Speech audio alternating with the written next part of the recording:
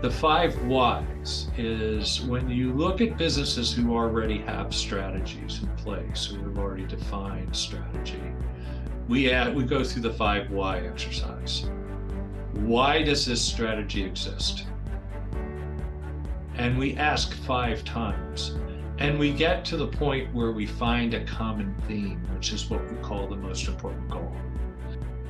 Welcome to the Manage Self, Lead Others Leadership podcast with Nina Sunday for experienced and aspiring people managers. This show will help you explore ways to become a more intentional leader. Each episode, host Nina Sunday speaks with some of the brightest business minds on the planet who share a passion to elevate and transform team culture. Workplace culture hides in plain sight. Is yours flourishing? Join the movement to make your workplace a better place to work. Are you ready? Because it's time to manage self, lead others. No MBA is necessary to listen to this episode. Just an intense interest in increasing your organisation's effectiveness and profitability, and to learn from a master about using the business hierarchy of needs framework. It results in stakeholder alignment, employee engagement, and profitability results. Jim Gitney has over 45 years of operating experience in corporate America and as the CEO of Group 50 Consulting. He learned his trade with companies such as GE, Stanley Black & Decker, Sunbeam, and over 200 companies ranging from startups to multi-billion-dollar publicly traded companies during the last 18 years of consulting. He held leadership positions his entire career. He's been on boards of directors, in the C-suite, managed manufacturing, marketing, engineering, quality, and a host of other functional organisations. During that time, he saw lack of strategic alignment and agreement throughout organisations he worked with, as well as poorly executed technology and business process. These were the common denominator to failed strategies. Jim created the business hierarchy of needs in 2013 and uses it as the framework of designing and implementing strategy with great success since then. Strategy Realised, the business hierarchy of needs, is his efforts to collect the key learnings from the last 45 years and share them with you as a step-by-step process for turning strategy to results. His book, Strategy Realised, the business hierarchy of needs, turning strategy into results, provides a unique framework for companies to successfully move from their current state to their desired future state. Welcome, Jim Gitney.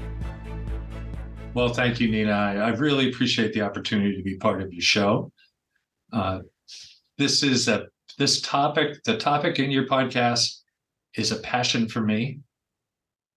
And so I hope that I can provide the value that you expect and your listeners expect. Oh, I feel very confident that will happen, Jim. So we're going to be talking about the ideas in your book, The Business Hierarchy of Needs, and of course, the framework that you've created and applied in 40 plus years of consulting to large corporations, such as the one mentioned. What are people not talking about when it comes to strategy, just to get the ball rolling? So it's interesting. Strategy in my entire career has been the domain of the C-suite. Boards of directors, chief executive officers, chief marketing, see something or another, leaders. And the tendency is for that group of people, really smart, really intelligent people, to put together the strategy. But then it's kind of like hitting a wall. And what I mean by that is they've taken months, weeks or months to put together their business strategy. And then they're challenged with how to communicate it to the rest of the organization. So what they're not talking about is the rest of the organization and how to get them actively involved in the development and implementation of strategy. That's so common with any change initiative, Jim. It's top down, and we have to make it the whole organization through to all levels, including the individual contributors. Would you agree? Absolutely. Absolutely. And with no disrespect to individual contributors, professionals, and key influencers, I call them others. reason why I use the term others. And I spent a lot of time thinking about this. All right. If you think about a business strategy today, in today's organizations in the United States, I don't know that much about organizations in Australia, but in the United States, 30+% of the people in an organization are contract workers. I see. Yes. And so when I mention the word others, what we're talking about is contractors, temporary employees, individual contributors, vendors, and customers. Because one of the things, because I'm a manufacturing guy, I talk about supply chains. You do. And everybody, the world is a supply chain, everybody has one. You have a supply chain. You found me. We had to do a lot of work in the beginning. This podcast is value add, and then you have to figure out how to get it out to your constituents. So what people are not talking about is how do we engage all stakeholders, the others, to make sure that they are part of the development and part of the implementation of strategy. And so you talk about there being 3 important steps. The very first important step is to identify the most important goal. Well, if you're not telling everybody what it is, people will forget that's what you're working towards. Is that right? Absolutely. And in my book, I even go as far as saying that the most important goal for a company should be on the startup screen of every corporate computer. I totally agree. Do you know what? I used that trick about 10 years ago when we had a new website. We did that on the startup screens. I think that's a basic. That's really good. That's excellent. In fact, I think I need to bring that back in. Okay. Well, I mean, at the end of the day, what are we attempting to do? What we're attempting to do is to engage as many people as possible in the implementation and development of strategy. And the reason that we use the most important goal, before I go there, let me share with you how the most important goal fits in this hierarchy of needs. Wonderful. Let's do that. Okay. So every company talks about mission, which is your true north. Yeah. Vision, which is puts some flesh on the bones for your mission. And then we talk about values, which is the definition of how we want to treat each other and how we want to relate to each other and how we want to work together. Exactly. Now, I take the next step and talk about leadership traits. Very few organizations have leadership traits as identified as attributes. This is how our leaders operate. So leadership, yes, this is how our leadership operates and the skill set our leadership needs to have. And I had this conversation with a client this morning. They're going to go out and find a new marketing executive, right? And we're using the business hierarchy of needs and where to play and how to win, which I'll come to later, as the basis for the development and implementation of their strategy. So we were talking about this new marketing executive, and I said, what traits do you want this marketing executive to exhibit? And of course, their comment is, well, we want her or him to be good at sales, and we want him to understand sales, and we want him to be good at marketing and all that. And I said, is that all? And they went, well, yeah, should there be something else? And I said, well, your strategy is to significantly grow your business. Their most important goal is 35 by 25. And that is to be $35 million by 2025. That's a catchy goal. And so what I said was, okay, e-com is a significant part of that. Your marketing person needs to be significantly skilled in e-commerce and how to talk to and influence people in the marketplace who are doing shopping via e-commerce, who are looking for your product via e-commerce. And so every leader should have significant knowledge of the technologies that are required to support the business. That's an example of a leadership trait. Now we put those four things together: mission, vision, values, and leadership traits. And that's the building of the foundational base of the business. And we put the most important goal on it so that we can easily communicate to all of the stakeholders in the business what the business is attempting to accomplish over their strategic plan timeline. So as I mentioned to you, 35 by 25. Now, this company was $15 million when I started working with them 2.5 years ago. They're going to do 25 this year. And we've put together business strategies on how they're going to get to $35 million. And that impacts what type of leaders we need, but it clearly communicates to the entire organization what the most important goal is for the business. Got it. Yeah. And it comes right down to recruitment when you're hiring people and making sure you get the right traits on board. That's really good. Absolutely. And that whole hiring thing is part of level 2, which is knowledge and change management. So level 1 is strategy and analytics, creating and culture, creating that strong base. Level 2 of the business hierarchy of needs is called knowledge and change management. And it's all about organization and people.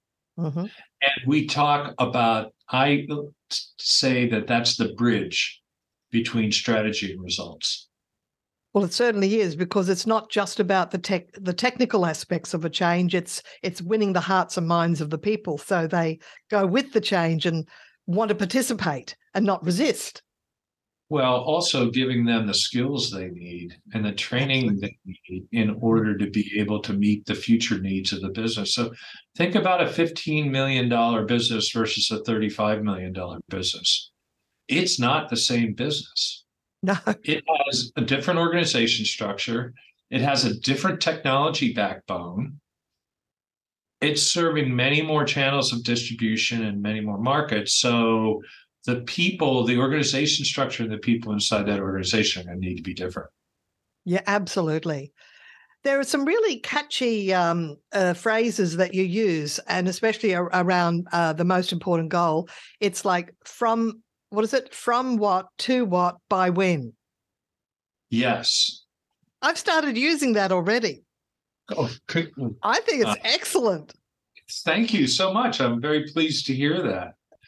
So, Nina, in a lot of the conversations that I have with organizations and in other podcasts that I've done, it goes something like this. We all need to be led. Now think about that for a second. If you're a leader, you're saying, well, I'm leading. Well, that's not really true, because even CEOs need to be led. And the way we are led is by being informed on what it is we're trying to accomplish, the most important goal. And just as important is the from what, to what, by when. Now, I'm the type of guy, during my career, I was the type of guy that you tell me what you want it done and just leave me alone, and I'm going to go out and do it. So if I know the from what, to what, by when, I'm hell-bent on getting that done. But not everybody is dialed up that way, Jim, are they? No, not everyone's dialed up that way, and the world would be an absolute mess if it was, if they were. Because we'd all be running around like a phrase in the U.S. is chickens with our head cut off, doing all kinds of things. But we need to work as teams. So we all need to be led, not only as individuals, but also as teams. Right? And so the from what, to what, by when is the start of it. The way we approach developing and implementing strategy is by engaging everyone in the how. Right. So if we get people in the organization to be part of creating the how, the people who own the things that they work on, then change management's a lot easier because they've been part of developing the how, and they have a much stronger commitment to it. Now, let's go back to where we originally started in the podcast, where you said, what are people not talking about? We put in senior level, we put together these great strategies and we create tactics and we identify operating gaps and strategic gaps, but we don't talk enough about the how.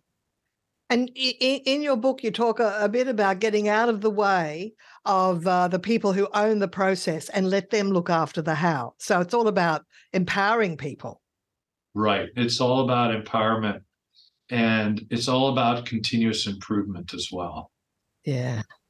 Because continuous improvement tools, Lean Six Sigma, Kaizen, value stream mapping, those things, which we do a ton of that work, are all about getting the people who own a business process or a manufacturing process and getting them together and having them collaborate on how to improve it. I find continuous improvement mindset is so lacking in most of the workplace that I have any association with, and possibly you might agree. I can't believe that people don't also make sure continuous improvement is part of their process. Absolutely. Absolutely. Now, here's what's interesting. I had a conversation with a head of continuous improvement for a multi-billion-dollar corporation in Canada. And he called me and he said, I want to implement continuous improvement in our organization. And I have a plan and I'd like to review it with you and I'd like to get your input. And I said, okay. So I said, share with me your plan. And I probably have had a dozen of these types of conversations over the years. So this young man who is incredibly talented, really smart, knows his stuff, said to me, I've got this training program all laid out, and in the 4 divisions, we're going to go through and we're going to give the people these skills, right, in order to do continuous improvement. And I said, well, what are you going to have them work on? And he goes, well, I'm going to let them choose that. And I went, no. I said, think of it this way. Continuous improvement and developing a continuous improvement mindset requires that people see results and they see it quickly. Progress, And they have to see progress. they have to see progress. Yes. And senior leadership will only continue funding your effort if they see progress. All right. So here's what my recommendation is. My recommendation is that you go to each one of the senior leaders in each one of the divisions and you ask them what their thorniest problem is. What's the biggest issue standing in your way of achieving your most important goal? And create a program or a project to address that issue using continuous improvement tools. Training people, perhaps it's 5S, perhaps it's statistical process control, perhaps it's value stream mapping, the list of continuous improvement. That's fantastic. It's not training in a vacuum. It's giving them a constraint to work on. In fact, that's where Eli Goldratt in The Goal said, absolutely, work out your top constraint and work with that, and then continue until you've, continuously bring in constraints to work on. And I was really impressed by this whole idea of identifying your constraint and fixing that. And because that's the 80-20 rule. You fix the top 20% of things, 80% of everything gets fixed. Well, you're absolutely right, because you have all kinds of good unintended consequences when you fix the biggest issue inside your business, right? Mm-hmm. And so if we were talking about the IERG video that I did a few weeks ago, and inside that, I actually, in talking with Claudia Meyer, said, If I were to do total quality management in Black & Decker again, I would have done it differently. I would have gone to the senior leaders in each one of the 12 divisions that we rolled this program out to and said, give me your thorniest problem, and we'll pull together a team inside your organization, including resources from corporate, and we'll put them together and we'll solve that issue for you using this concept of total quality management and continuous improvement. And had we done that, they would have seen the results, they would have seen the improvements to their business, and they would have overfunded the activity. Yeah. And so when you explained this idea of tying training to achieving a goal that was fixing a thorny problem, what was the leader's response? So he said, that significantly changes the game. Yes. And that significantly changes my plan. And this was 2 months ago. I had a conversation with him, actually, and I talked to him last week, and he goes, you won't believe the support I'm getting in the organization for taking this approach. You know, that's exactly how design thinking works. It says start with two things. What's the problem you're trying to solve, and who's the user that has that problem? And you come up with ideas that is to solve a problem. It's not to do training for training's sake and hope that it trickles out. Hope that you have a trickle effect. So going back to implementing strategy, using the exact same concept and applying continuous improvement tools not only makes a larger percentage of the organization part of the how, it makes a larger percentage of the organization responsible for it, and it significantly impacts the implementation of strategy in the business. Absolutely wonderful. And so is that how continuous improvement becomes a wildfire? That's correct. That's how a continuous improvement becomes a wildfire. And I've seen far too many programs during my career where they didn't take that approach, and it fizzled. It became the flavor of the month, which is another term we use here in the US for bright, shiny objects that are, grasped very quickly, and then 6 months or 9 months later, you never hear about it again. Oh, yeah, we use flavor of the month. I think it's a global catchphrase. And you've got to be careful of that, because you don't want it to be a fad that they go, oh, that's last year. You want it to be embedded as the way we do things around here. Jim, tell us about the 5 hows, the 5 whats, and the 5 whys.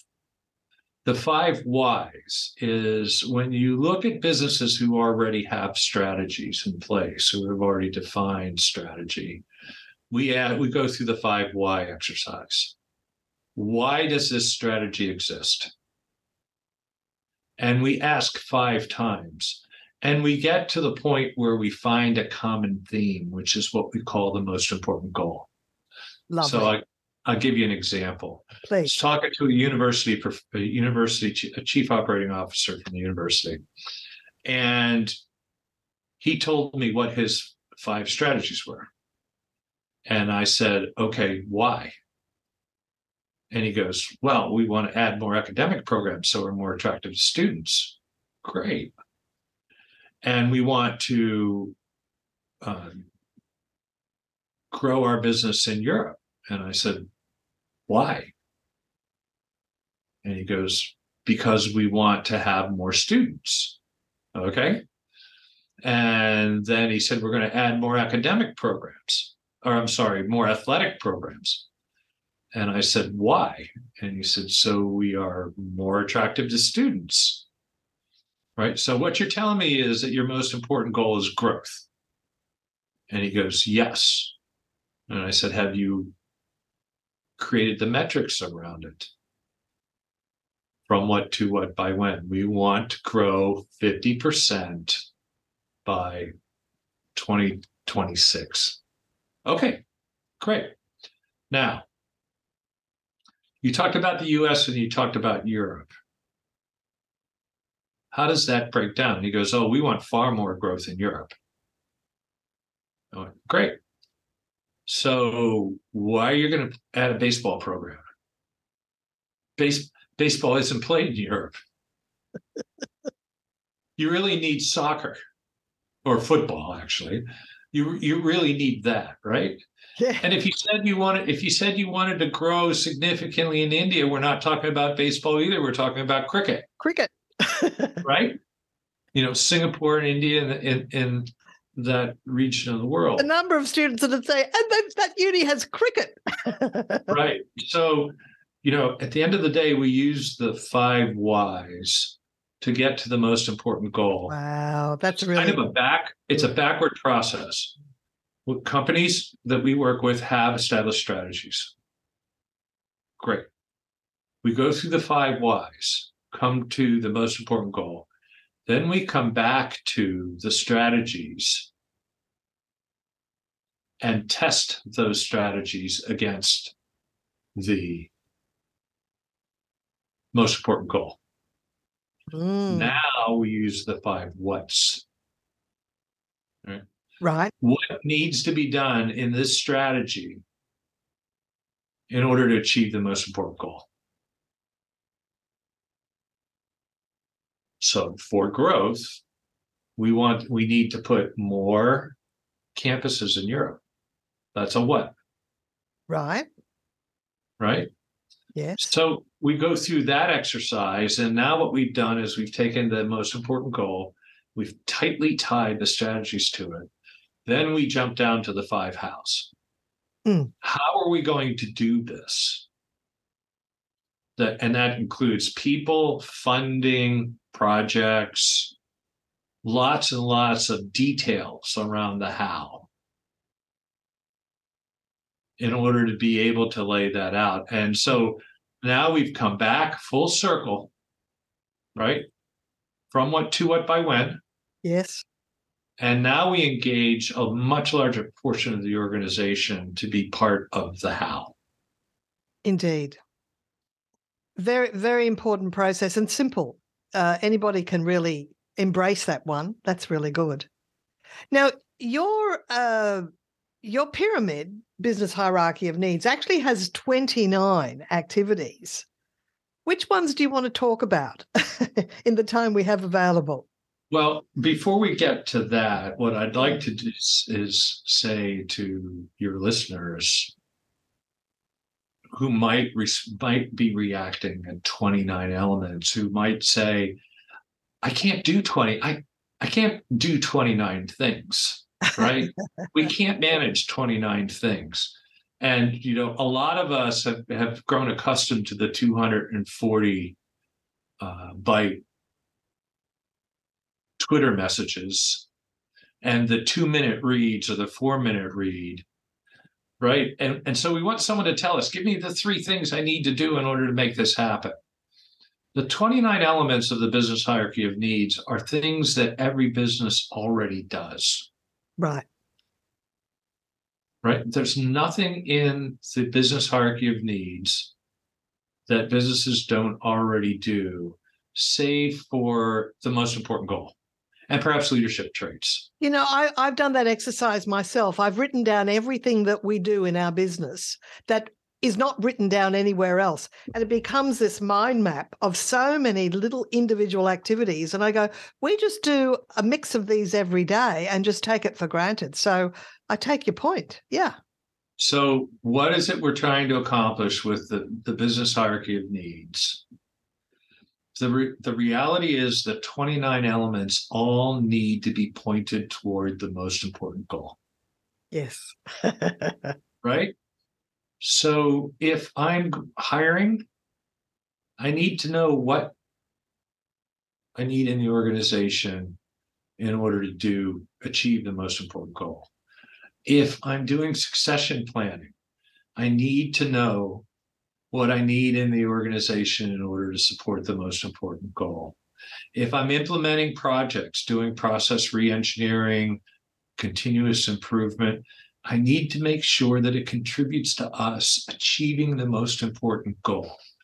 So the reality here is that we're not suggesting that leadership teams and organizations and middle-level leaders do anything more than they're already doing, except for one thing. Challenge everything you do on a daily basis and ask this question. Do I need to do this? Number one, that's a continuous improvement mantra. Second piece is, am I doing it in a way that's going to contribute to the most important goal? If the answer is yes, then by all means carry on. If the answer is no, then your two choices are discard it or redirect it.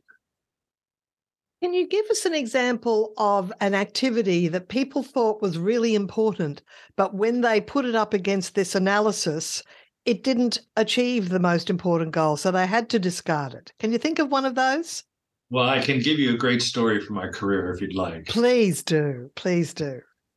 So I was the head of ops for an appliance manufacturer. And I'm sitting in a meeting, a presentation by a marketing and sales team and product engineering team. And they want to make a countertop ice cream maker. All right. So, I mean, at first blush, a countertop ice cream maker for the home is pretty cool. And you get pretty excited about it, right? They wanted $2.5 million in funding and resources in order to make this happen. So I'm sitting there listening to this, and I'm real quiet. And the CEO looks at me and he goes, "Gitney, you're quiet. What's wrong?" Because as you could probably tell, I love to talk and I'm not a quiet type of guy. And I looked at him and I said, we know better than anybody else how to make things hot.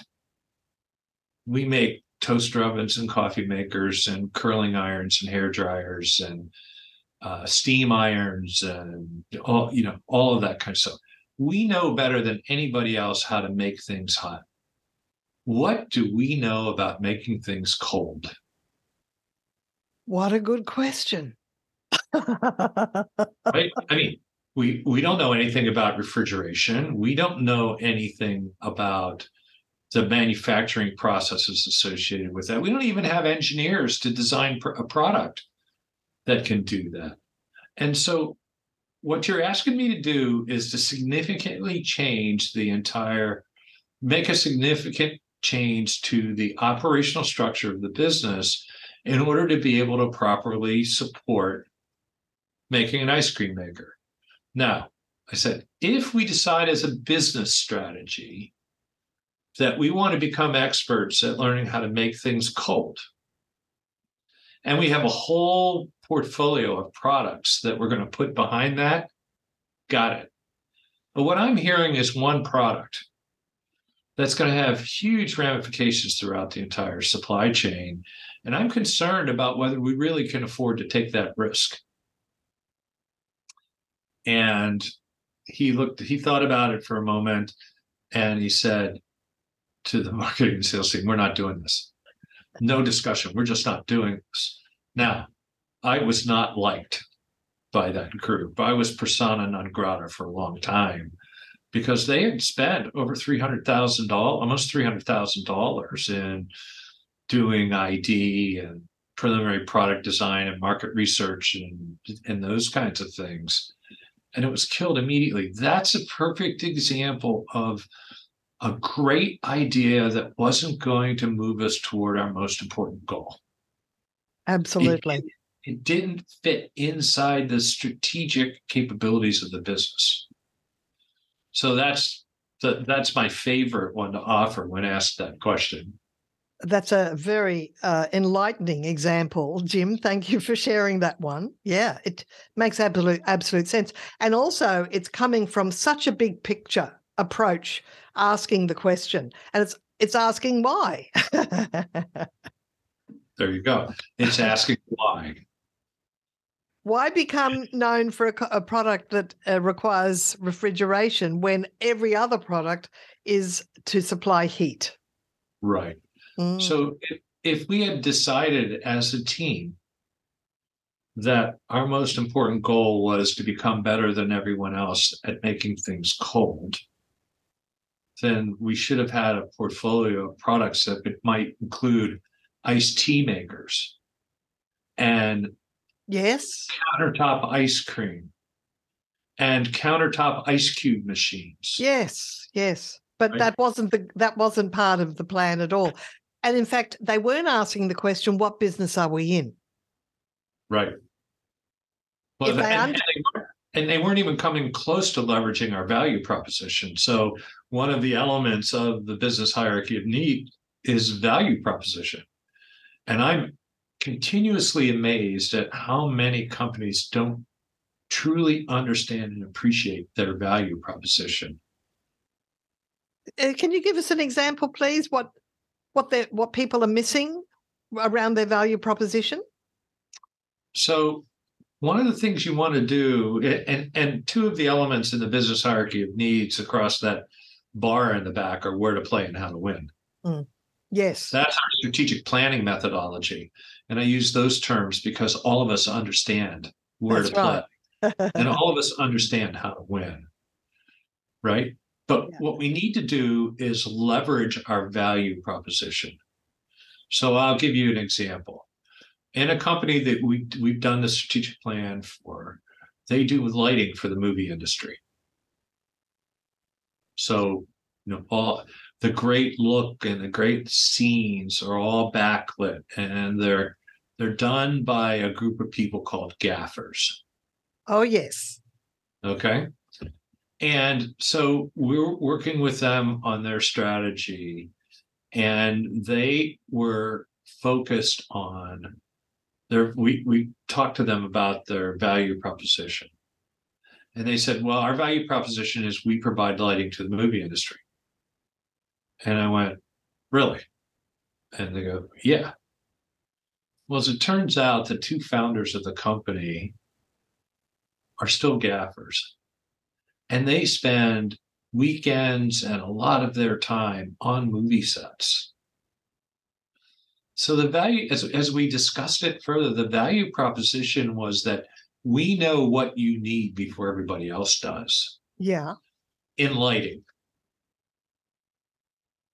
And so they knew that better than anybody else. And when we started talking about that as the value proposition, we were able to create an entire set of strategies on how to leverage that, including changing what the owners did when they were working on the set. Oh, yes. Tell us.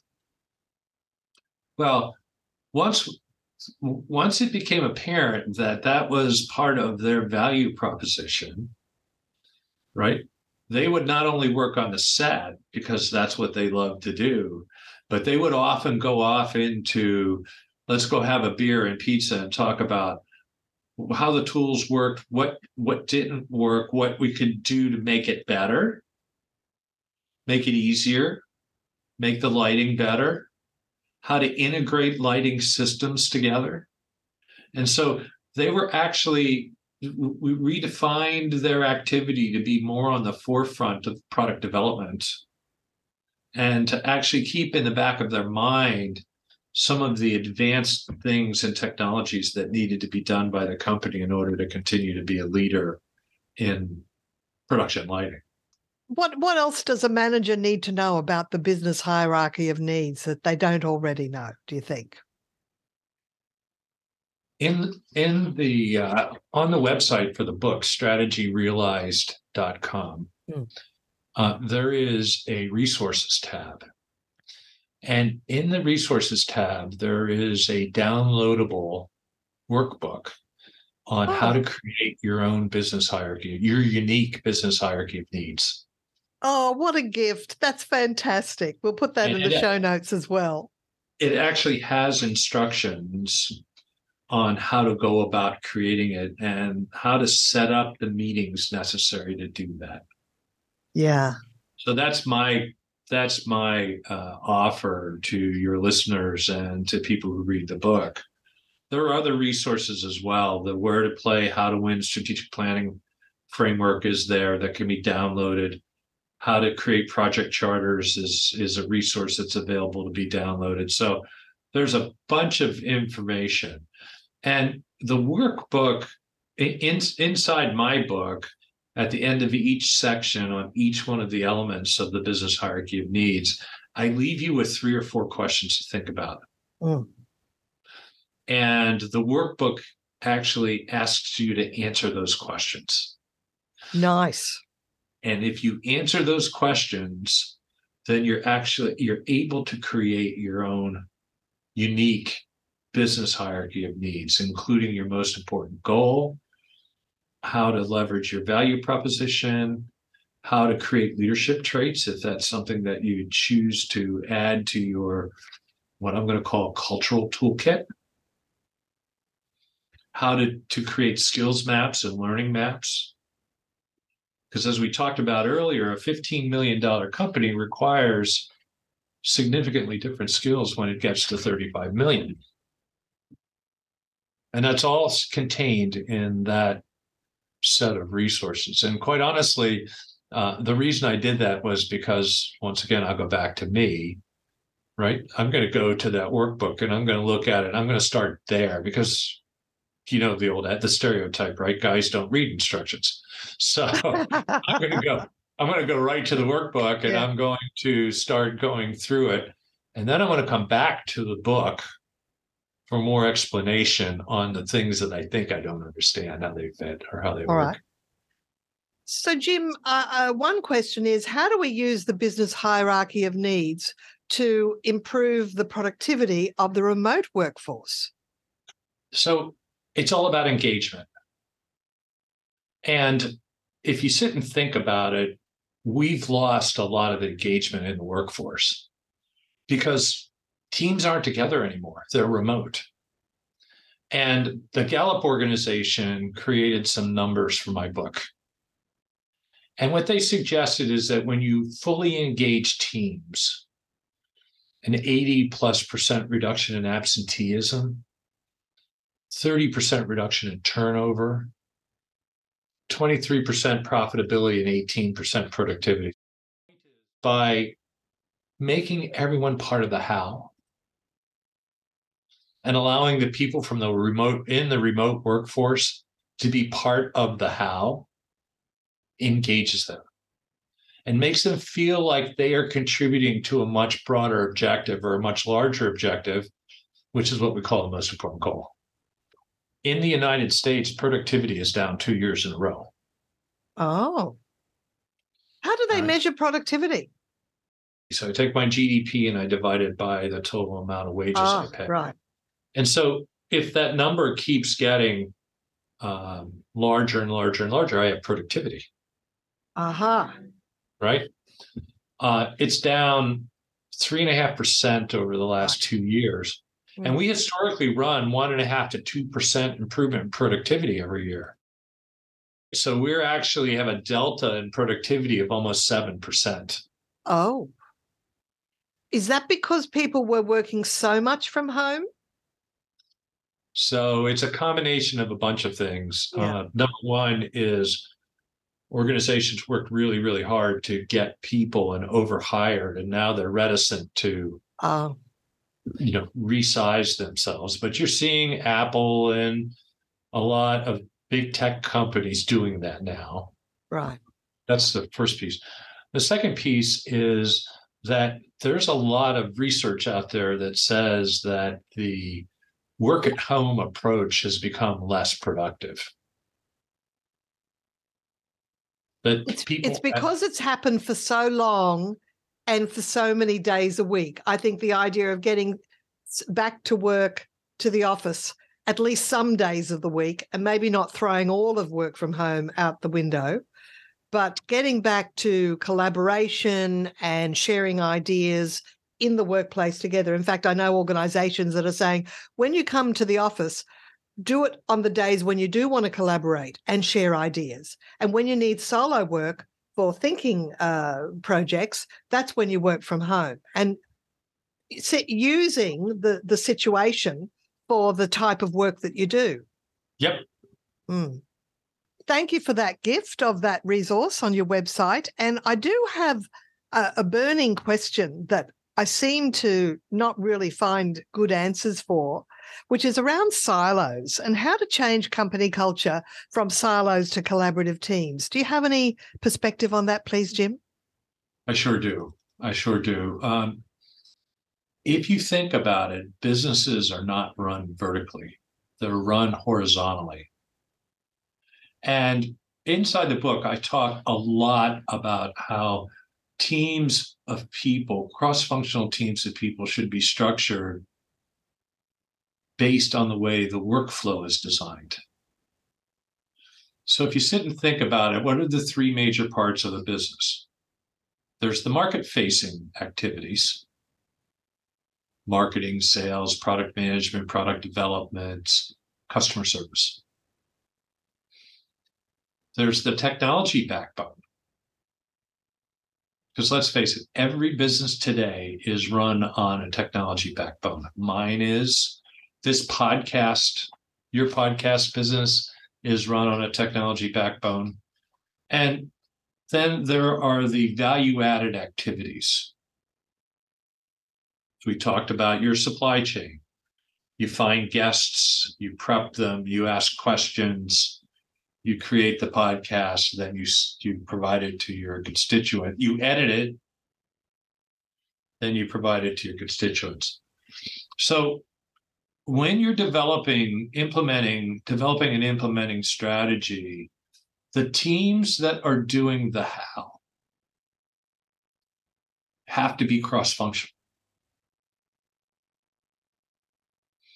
And so as part of the implementation of strategy and tactics, we develop project teams, cross-functional project teams, to own the major projects. And what ends up happening is the siloed activity goes away pretty quickly. Because now I have somebody from finance, and I have someone from HR, and I have someone from manufacturing, and I have someone from marketing or engineering working on this project together. And they are accountable for that project. They are accountable to that project. And so it takes away the siloed behavior. And so I actually believe that businesses should be organized horizontally, not vertically. And I go as far as saying that while there are needs for human resources, HR, and finance, that each one of those three horizontal activities that I talked about should have their own functional people in it. Because think about HR for a second. The HR requirements, the knowledge of the HR's individuals inside the market-facing activities, where to find people, what talents do they need, what companies should they come from. It's going to be completely different than the needs of the value-added side of the business. So we structure everything in cross-functional horizontal teams in the implementation of strategy. And you're absolutely right, Jim, because what happens is when people work together, they get to know, like, and trust each other. And if they've come from different teams, well, people won't revert to, oh, that team over there, and negative nicknames and all those things that create separation. So it cultivates that collaboration. Yeah. Yeah, and continuous improvement demands it anyway. If you sit and think about it, there's not a business process in a company that isn't cross-functional. Someone could say, well, accounts payable is a unique thing inside of finance, or accounts receivable is a unique thing inside of finance. And I'm going to say that's not true, because accounts payable require things to happen on the receiving dock, in transportation logistics, and on the factory floor in order to make sure that you're justified in paying that account. So It's a cross-functional activity. While it might be a small group of people sitting in an office, they still have to work cross-functionally with a larger segment of the organization. Well, that's really sound advice, Jim, and I think it's the best and the only advice to break down silos.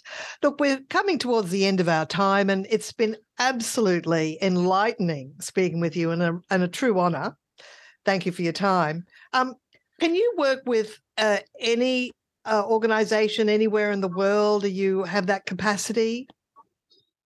So the answer is yes. We've done consulting in 11 different countries. Right. And I have a large group of people who are available to work on these types of projects. Now, what's interesting is that 80% of our business is in manufacturing and distribution. Right. But if you sit and think about what we've been talking about today, the business hierarchy of needs is applicable to any business, any size. And it also applies to teams. Now, here's what's interesting. I was in a conversation the other day, and I said, well, what's your recommendation for someone who reads your book who's an individual contributor? Or what's your recommendation for someone who reads your book who's a team leader? And I said the following. If you lead even a small team, and you create a most important goal for your team, and you understand how it's going to positively impact the business, and you get your team focused on all of the activities in the business hierarchy, to focus their activities from the business hierarchy of needs on that, and you clearly plan the projects that you're going to work on, you will be far more effective than any of the other teams you're surrounded by. If you've thought it through that well, you're guaranteed to be funded and resourced, because leaders in the organization, other leaders in the organization, are not going to doubt your ability to wisely use those assets. Yes, good advice, because I understand that if you inform everybody in the organization, from small organizations, small businesses, to the large global multinationals, if everybody's aware of the most important goal, you win their hearts and minds. And as you said earlier, give people a sense of progress. Then they feel as if they're contributing to something bigger than themselves. And that's what creates meaning and purpose at work. So this is all part of the solution for a better workplace, a better experience for people who in their working time. Yeah, to finish the answer to your question, because of the way I've structured this, I can lead a company anywhere in the world to creating its unique business hierarchy of needs. Ah, that's good, isn't it? We can do the whole thing. We can do the whole thing virtually. Yeah. It's virtual has definitely come of age. So I imagine there'll be quite a few of our listeners that contact you to take advantage of that structural perspective that then informs behavior, mindset, and strategy. It's all about strategy, isn't it? Right. And the book is available on Amazon. It's called Strategy Realized, The Business Hierarchy of Needs. And so, your listeners are invited and welcome to call me anytime to just chat. Oh, lovely. That's lovely, Jim. And we'll have the link to the Amazon book in the show notes. Thank you for your time today, Jim. It's been a true honour. Thank you very much, Jim Gitney from Strategy Realized. You're welcome, Nina, and thank you for being on your show, because it was truly my honor. This episode, we've been speaking with Jim Gitney on the Manage Self, Lead Others podcast for people managers. I'm your host, Nina Sunday. If you like this podcast, go and tell a friend.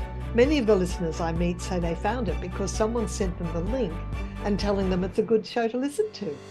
Remember to subscribe so you catch the next episode. We have conversations with people who share insights on how to elevate and transform team culture. Connect with me on LinkedIn, and thank you for listening. Until next time, bye for now. Nina Sunday is on a mission to help leaders transform culture. To book Nina Sunday CSP to speak at your conference, visit ninasunday.com to request a proposal. Nina travels from Brisbane, Australia for in-person presentations Australia-wide. Twice certified virtual presenter, Nina Sunday presents virtually, globally, for any time zone.